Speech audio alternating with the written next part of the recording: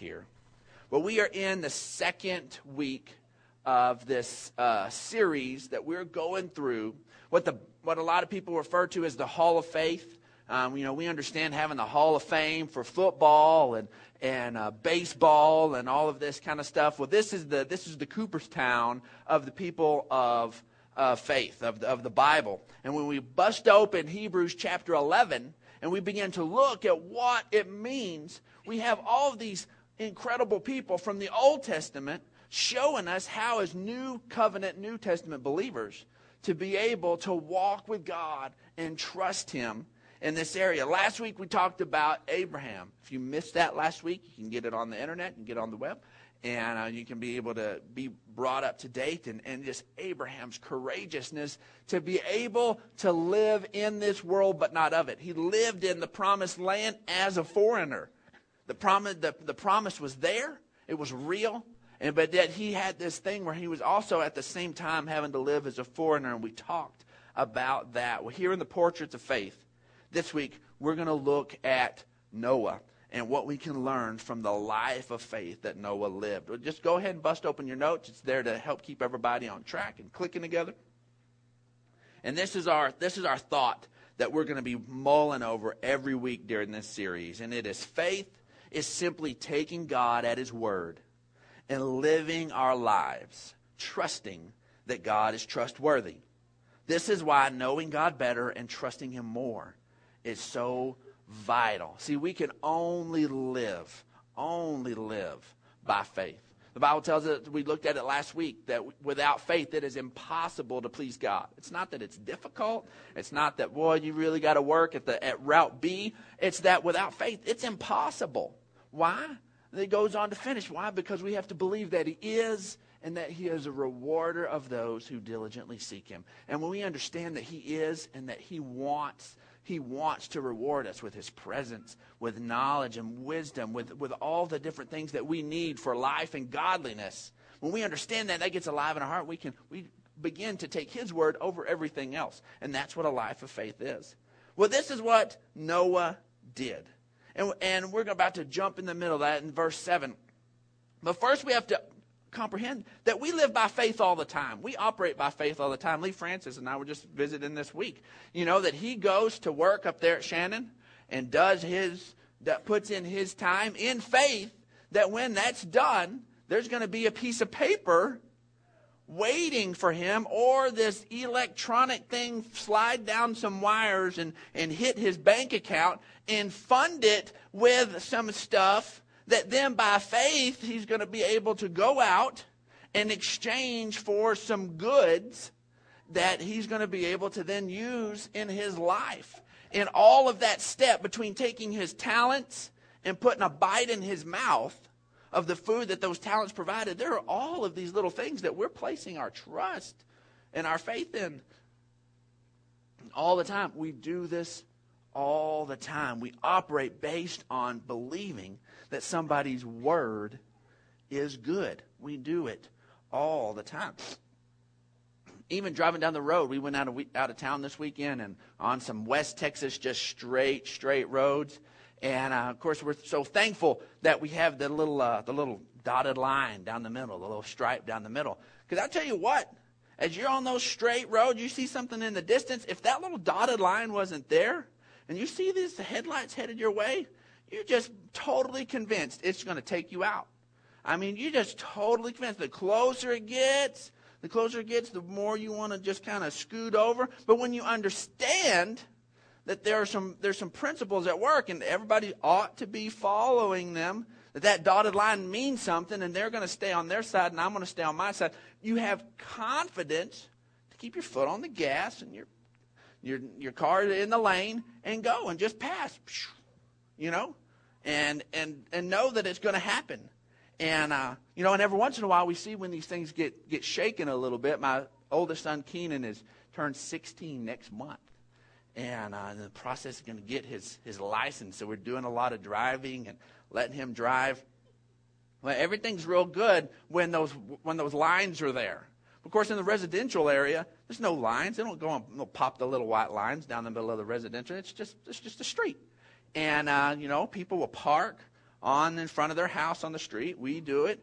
And and that's on the other side of the car, and he's still getting good at, judging. So he leaves a lot of distance. And what's humorous to see is as he's going along, he's like doing this around the cars. And he's driving like that. Well, it's all fine and good if you're the only car on the road. But then when there's another car coming at you, and they see Keenan go, woo, and now we're going head on, and they're ways down the road. They're not putting anybody in peril. He does a good job. But they're way down the road. You see them begin to ooch over to their curb, and they're scooting over. I'm like, son, you can't give a whole car width around every car you go around. So, well, I don't want to get close. I'm like, well, you're freaking that guy out. Look at him. He's about in that person's yard. He's going to be, grinding on the curb there. Let's scoot a little bit over. And so why? Because there's these principles at work, and they begin to get violated. It makes us nervous, but we operate by faith all the time. And Noah did it in an incredible, incredible way. And we're able to look at the life of Noah. Let's look at Hebrews 11:7. This is the only verse here in Hebrews 11 that talks about Noah's life of faith. Abraham, there was a bunch of stuff. Noah, we've got this one nugget, but it is so full. Verse 7 says, by faith, Noah, when warned about things not yet seen, in holy fear, built an ark to save his family. He is in the hall of faith. He stands out as a patriarch, as an example of faith by what he did right there. Well, what did he do? What did he do? Well, let's look at it. First off, by faith, Noah took the warning seriously. Okay? Now, we have the Holy Spirit. We, as believers, we have the Holy Spirit that abides and lives within us. Jesus said he was not going to leave us as orphans. He has sent the Holy Spirit. We have the Holy Spirit alive on the inside of us to speak to us, to guide, and to direct us, to be able to point us so that we can choose between life and death, blessing and cursing, and the Holy Spirit's constantly pointing us towards life.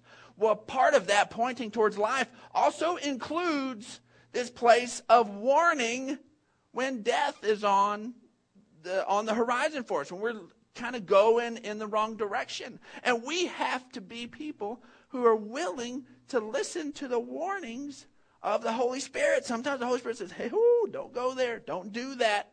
And every other day of the week, it may be totally fine. Every other time you've ever done it, Holy Spirit's never said a thing about it. It's all good. That day, Holy Spirit says, no. Let's avoid that. Let's not do that today. And you don't all of a sudden make a new rule about it. Okay, well, now we never do this because the Holy Spirit said it one time. No, but that's living a life guided by the Holy Spirit. Whenever I was a lot younger, and Brandon Moore and I and a few others decided that it was a nice warm day, Sunday afternoon, grabbed the church van, and we were going to go and go swimming at the lake. And we wanted to jump into the water, have a great time. And I don't think it's accessible or legal anymore to go and get on the cage at Twin Buttes and go swimming and jumping. But I don't know if it was legal then. I hope it was. We thought it was. We were innocent if it wasn't. And so we loaded up a group, and we decided we were going to go to the cage and just go swimming. So we go in, and no, we did not hit our knees and pray whether or not we should go to the cage. We'd gone to the cage before. We'd gone swimming. All was fine. We load up, get everybody together, and college buds, and we go head to the cage. And Angela was with us as well, and really impressed her with our ability to pay attention to the warnings of the Holy Spirit, because we're driving down the highway and get to where the little dirt road where you turn off. And we turn off, and I'm driving. Brandon's sitting shotgun. Everybody else is in the back. And all of a sudden, it's if you haven't experienced it, it's not like there was an audible voice that said, "Don't go to the cage." There wasn't anything. There wasn't a little angel that jumped up on the hood. There wasn't any of this. It was just this presence of the Holy Spirit that just was like, this is a bad idea. And it does it to me. And at the same time, Brandon and I both just look over at each other. And we didn't say a word. We could just sense that. We just looked at each other. Okay, what's up with this? Well, I don't know if it was curiosity. I don't know if it's this isn't a good idea. I wonder why. And it's just youthful stupidity, and I had a whole lot of that. And so at any rate, we just kind of began to pray. We took it seriously enough to begin to pray. And we began to kind of pray, and we didn't inform anybody in the back or anything, and they could hear God. And, nobody's telling us, turn around, it's doomed. And so we just keep driving. And as we pull in, we're following a Suburban and a Camaro, and we're following them in. And we just keep going and keep going and keep going. And we get almost to the cage, and they just stop in the dirt road. They just stop right in front of us. Well, I'm telling you, all of a sudden, people just start piling out of these vehicles. And they have bats and knives and all sorts of weapons, and they're just piling out of this vehicle, and they take off running down towards the water at this vehicle, this El Camino, and it sees them coming, and it just whoosh, it just takes off running down the little shoreline area, and we drive up in the middle of something bad. We don't know what was going on. We don't know what went on. Immediately, we turned around and we left. But we've learned to obey and take seriously some of the warnings of the Holy Spirit. I thank my God for a praying mom, that when I wasn't paying attention to the warnings of the Holy Spirit, that she would look at me. Brandon, what's going on here? The Holy Spirit is speaking to me. What's going on with your life? What are you doing in this area? Mom, seriously, give me a hard time. But man, she was right. And man, it helped steer me in the right direction. Sometimes we have to be willing, like Noah, to take these warnings seriously. See, Matthew 24 tells us that as it was in the days of Noah, so it will be at the coming of the Son of Man. For in the days before the flood, people were eating and drinking and marrying and giving in marriage, right up to the day Noah entered the ark. You know, there wasn't a mass hysteria in Noah's society. People weren't all sitting there, you'd turn on the little Noah TV and see, everybody on the channel going, man, the flood's coming. What are we going to do? And Noah's like, I'm going to build myself an ark. If God told me to do that, I'm going to go ahead and do it. No, life was just going on. Life was going on. He's the only guy on the planet building a ginormous boat. He's the only guy. Now, in Christian circles, we bring up the fact the Bible never says that Noah got ridiculed or, had a hard time for it. But it happened. That people had, what are you doing, Noah? What are you doing? And it took him anywhere between 90-something and over 100 years to build this ginormous ship. That it took his entire effort, all of this time, all of his money, all of his resources, all of his strength for decade upon decade upon decade to take this warning seriously. He got up every morning, and did that for year after year after year. Why? Because he took God at his word. Life was going on like normal all the way around. Folks, sometimes we're going to be in situations that everybody else is acting like there's no big deal. And I'm not saying about some cataclysmic, worldwide event. I'm talking about sometimes even in your own family, that there will be people that aren't taking things seriously, but the Holy Spirit has given you an assignment to begin to pray or begin to deal with things on an urgent level. You can't say, well, my spouse isn't doing this. Well, I'm just not going to worry about it. Oh, you have a place to pray. You have a place to begin to take the leading of the Holy Spirit seriously. See, Genesis 2 says the Lord took the man, because we're going way back to where we begin to see a pattern in humanity. See, the Lord took the man and put him in the Garden of Eden to work it and to take care of it. And the Lord God commanded the man, you are free to eat from any tree in the garden, but you must not eat from the tree of the knowledge of good and evil. For when you eat of it, you will surely die. All right, this is a pretty big warning, okay? This is a pretty big one. You've got all of this. Here's this tree. Don't eat it. You're going to die. Okay? It's God who says it. He walked with God in the cool of the day. They would have some strolls together. Had a relationship with God different than the way we have it now. More like we're going to have it in eternity. And God warns him there. Now we're going to jump down to Genesis chapter 3. It says, and now the serpent was more crafty than any of the wild animals the Lord God had made. And he said to the woman, did God really say, you must not eat from any tree in the garden?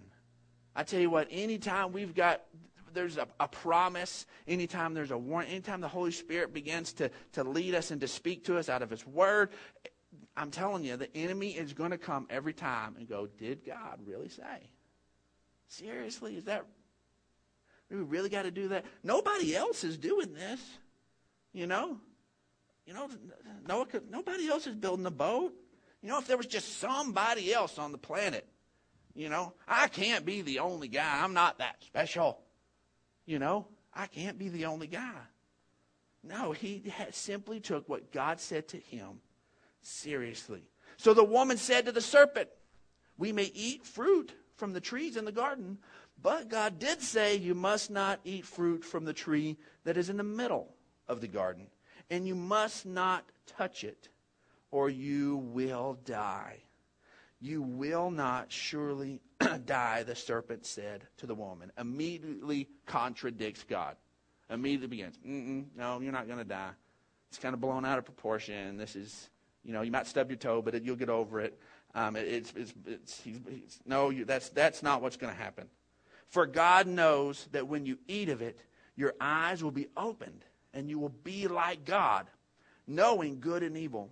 And when the woman saw the fruit of the tree was good for food and pleasing to the eye and was desirable for gaining wisdom, oh no, here's the stuff that John talks about of the lust of the flesh, the lust of the eyes, and the pride of life.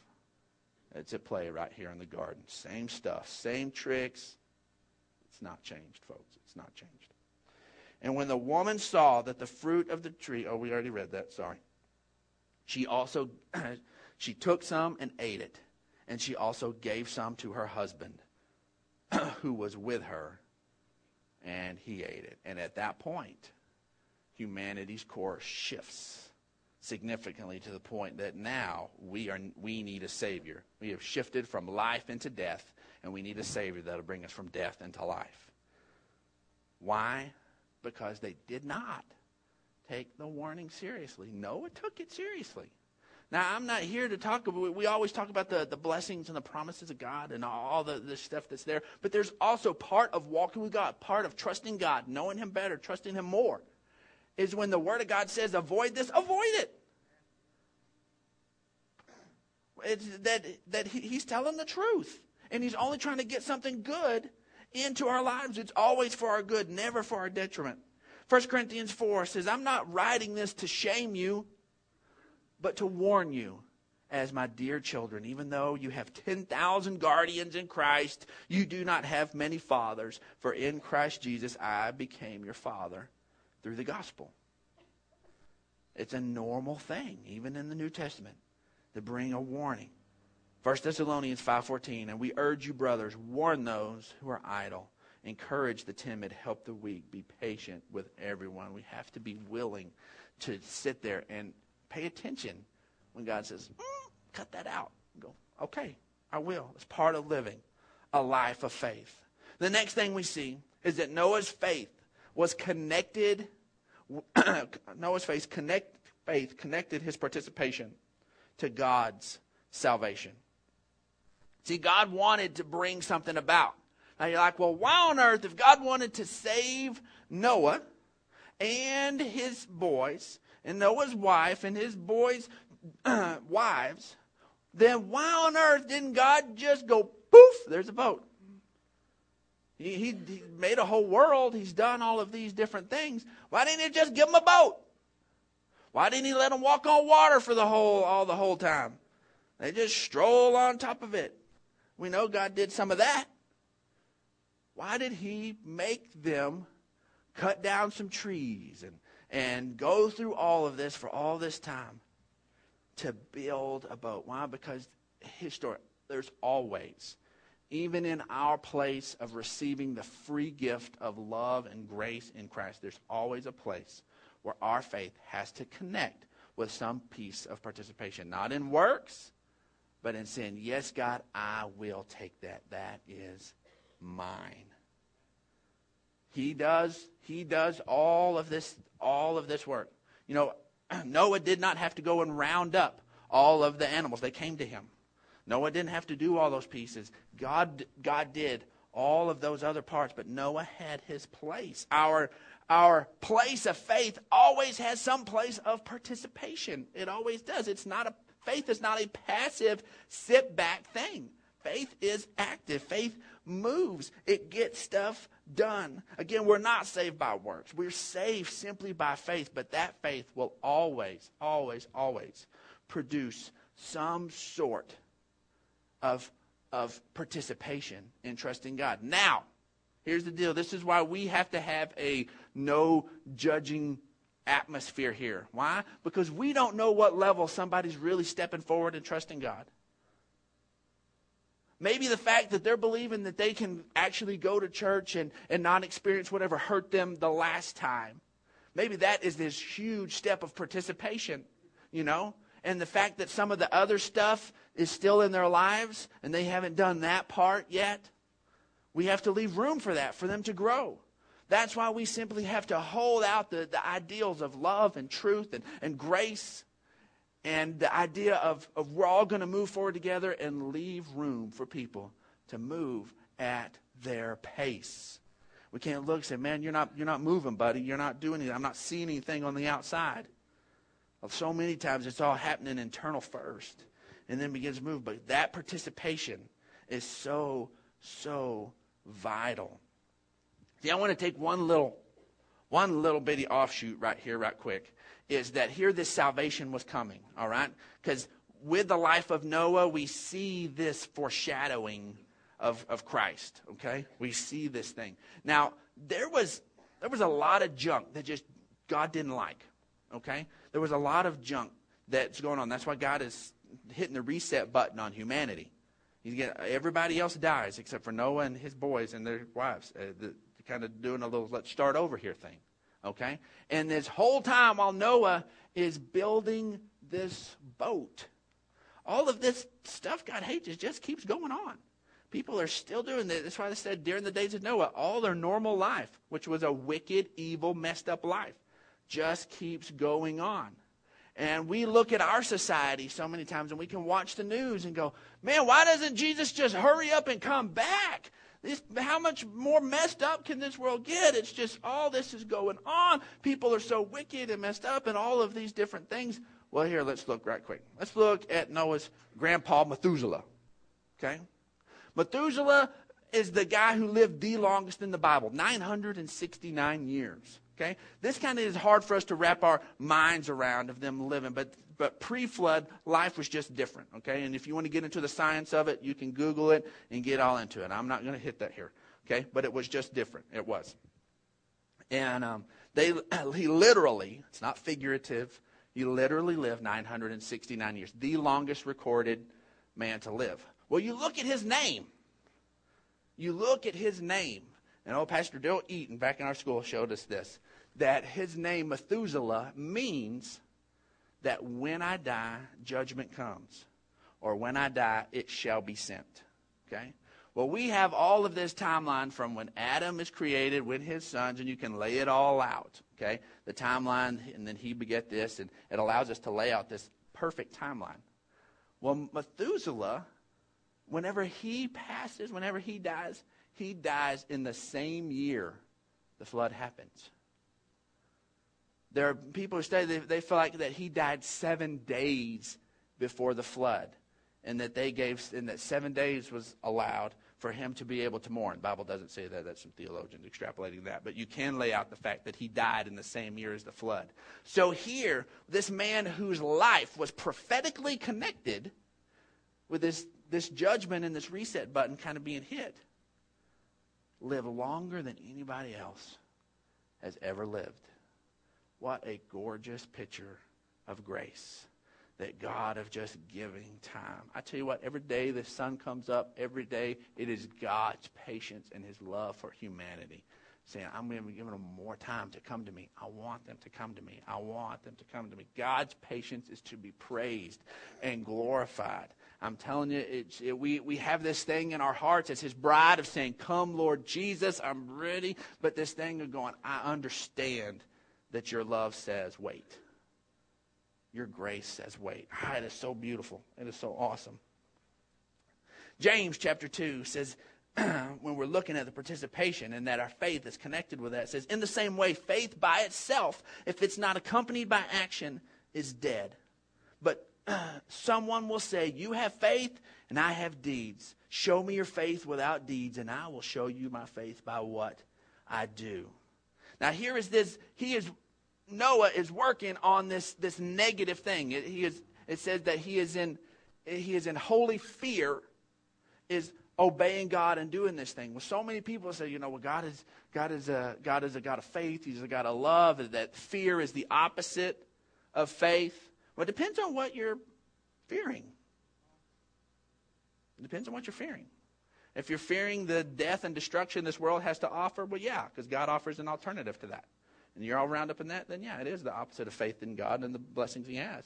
But if there is this holy fear of that we need to take this warning seriously, then that is a place of faith. That's a place of knowing God and trusting him and knowing that his word is going to stand. See, let's look at Proverbs chapter 1, verse 7. It says, the fear of the Lord is the beginning, notice this, the beginning of knowledge. But fools despise wisdom and discipline. It's the fear of the Lord. It's understanding. And a lot of people try to say that, look at this, and that it's just this awesomeness and this awe. Man, you get back into the roots. It's terror. Okay? It's taking him seriously. Okay? Proverbs 14 says, he who fears the Lord has a secure fortress, and for his children it will be a refuge. The fear of the Lord is a fountain of life, turning a man from the snares of death. And then Proverbs 19 says the fear of the Lord leads to life. It was the beginning of wisdom. It leads to life. When one rests content, untouched by trouble. Then we see in Acts chapter 9 that in a New Testament setting, then the church throughout Judea, Galilee, Samaria enjoyed a time of peace, and it was strengthened and encouraged by the Holy Spirit. It grew in numbers, living in the fear of the Lord. Okay. So now we're going to look at 1 John. Because remember, fear of the Lord was the beginning. It was the beginning. So where does this thing go? Where does this thing end? Well, let's look at it. John chapter 4, it says, there is no fear in love. None at all. It doesn't qualify it. There's no fear in love. But perfect love drives out fear, because fear has to do with punishment. The one who fears is not made perfect in love. Folks, here is how that this fear of the Lord is a place of faith. But it is not where we want to stay. It is the beginning, but we want to mature into a total and complete place of love, and where love pushes out all fear. All fear. Why? Because in that place, a holy fear of God entertains the idea, is thinking of the idea of disobeying God, knowing that's a bad idea, and therefore wanting to avoid it. True love doesn't even entertain the idea of disobedience. Okay? Any more than a husband going, looking and going, woo, boy, she's pretty good looking. And going, oh, no, I can't do that. I will lose my wife. There's a place of wisdom there. Yes. But you know what? Perfect love doesn't let his eye wander at all. It puts all that other away. Is that one piece wisdom? Yes. But mature love isn't restrained because he's afraid of losing his wife. Mature love says, I want no one but my wife. Okay? You see that? That's how we grow. And we may start in a place of the fear of the Lord, but we mature in a place of perfect love, pushing out all fear. That is a place. That is the type of faith that we want to walk in. That is where we want to grow into. But Noah had his participation connected with his faith. And then the last thing we want to grab a hold of is by faith Noah saw the salvation of his family. I tell you what, all of us as believers, our heart's desire, our heartbeat ought to be that our relationship with God impact our family. It ought to be. I understand that family can be the toughest people to witness to or to share with. They know us better. They know our faults. They know our mistakes. They know all of our history. But I tell you what, this idea of having faith that our lives can impact our families is so beautiful and it's so biblical. That is where God wants to work. He loves to work in and through family. He just does. I recently did a wedding for my cousin. It was such a great thing to be a part of, and the family had got to reconnect, and hadn't seen each other in a couple years. We were sitting around the table, and so we're sharing and just talking about the stories, and a bunch of the stories I've shared with y'all, like my uncle's wringing all the chickens' necks. And so killing every chicken in the chicken coop. And they talked about that story and them shooting the arrows straight up in the air and doing the thing you've seen Grown-Ups, the movie Grown-Ups. Shoot it straight up and wait for it to come down. Who gets close to it? My dad, my uncles did that. And all these crazy stories. Their sticker fights, their BB gun fights. My uncle almost killing my dad with a pistol. All these great stories. And so as they're sharing and reminiscing, well, we're sitting there in the fellowship hall of this church that used to be the sanctuary. And it immediately just, as things begin to go, it begins to drift and begin to speak about some of the things of God and them going to church and how it used to be laid out and going with my grandmother and all of these different things and just this heritage of faith that is there. And of course, I'm a pastor, so then soon things begin to talk and begin to ask questions and begin to talk about different pieces of the Scripture and different things, and things just begin to take a little bit of a different vein. And it's that family connection, that family heritage that faith so impacted. See, we see 2 Timothy 1:5. And that Paul is talking to Timothy, and he says, I've been reminded of your sincere faith, which first lived in your grandmother Lois and in your mother Eunice, and I'm persuaded now lives also in you. He saw it in the other two, and he's now convinced it's also there. Those two were solid. Timothy is now shown that it is there in Timothy as well. That heritage of faith was passed on of grandmother and mother. It had an impact. It's there.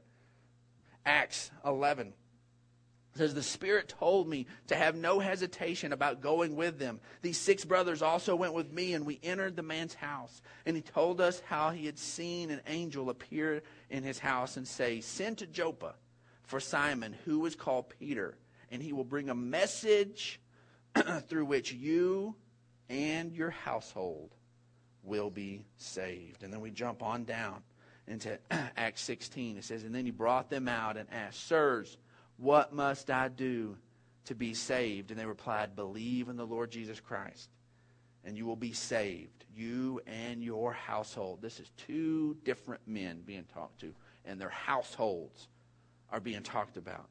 Not just you and your household. Why? Because it should be a heart's cry of ours that it impacts our family. And then they spoke the word of God, the word of the Lord, to him and to all the others in his house. All that hour of the night, at that hour of the night, the jailer took them and washed their wounds, and then immediately he and all his family were baptized. And the jailer brought them into his house and set a meal before them. And he was filled with joy because he had come to believe in God, he and his whole family. I tell you what, as a father, there's just nothing that pleases me more than to just hear it out flow naturally in the little kid language of my children. You know, just their appreciation and the things of God, and then praying for each other and praying for us. And it was just so sweet. The kids now have their own blog. And it's kids safe. It's wonderful. We've been looking for an opportunity for them to be able to speak. And Lyndon gets on her little blog and asks people to pray for her mommy. Why? Because we're expecting our 6th, and she just wants people to pray for her mama.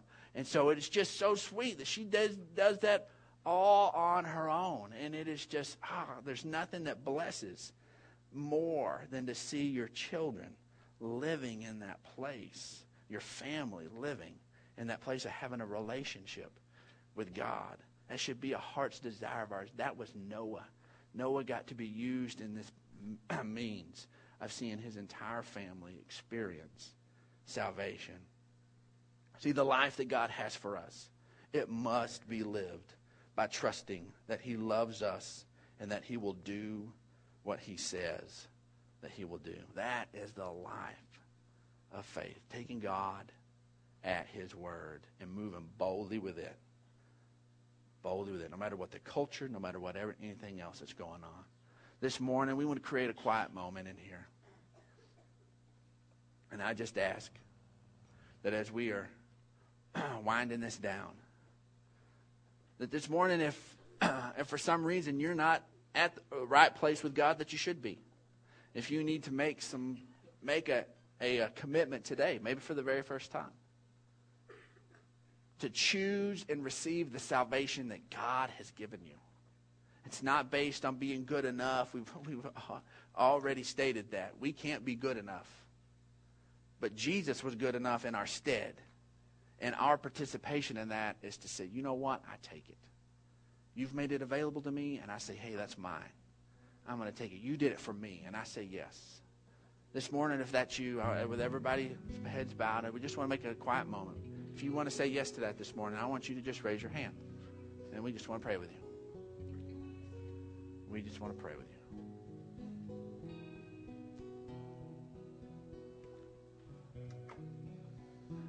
This morning also, while everybody's heads are bowed, I want you to begin now to just to think of your family. You that are young parents, begin to think about those kids. I want you to just begin right now, even to just in your spirit, to begin to see them serving God. Don't try to put the parameters on what that is, but just see them saying yes to everything God has for them.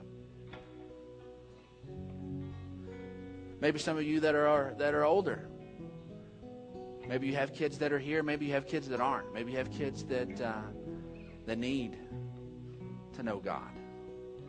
Don't give up. Don't give up. It's more of a big deal to God than it is even to you.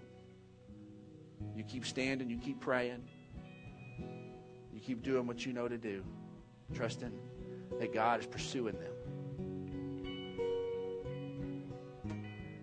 And there are those of y'all that have extended family. Maybe they may have been put on prayer requests this morning, but they're heavy on your heart. We want to just take a quick moment right here, just together in this place, to just begin to lift up our extended family. We fasted for them during our week of fast. Now we're just going to pray together. Heavenly Father, Lord, we just thank you for your goodness and your mercy. Lord, that it is your desire, Heavenly Father, Lord, that households, Heavenly Father, know you and to serve you. Lord, we thank you, Lord, that we can trust you. And sometimes it's not on our timeline. But God, we stand and we don't give up, Heavenly Father, Lord. Lord, we say use us, Heavenly Father, in whatever capacity you can. Lord, use us, Heavenly Father. Bring others, Heavenly Father, into their lives. God, that will show the love and truth, Heavenly Father. We just thank you now, Heavenly Father. Lord, we even think about those kids, Heavenly Father, in the nursery and in the children's church, Lord. We just look forward to them serving you, Heavenly Father. Lord, taking the truths, Heavenly Father, and Lord, living their lives, Lord, on a higher level than we ever have. God, we just thank you for that. In Jesus' name. If we could just stand up, we're going to be dismissed out of here.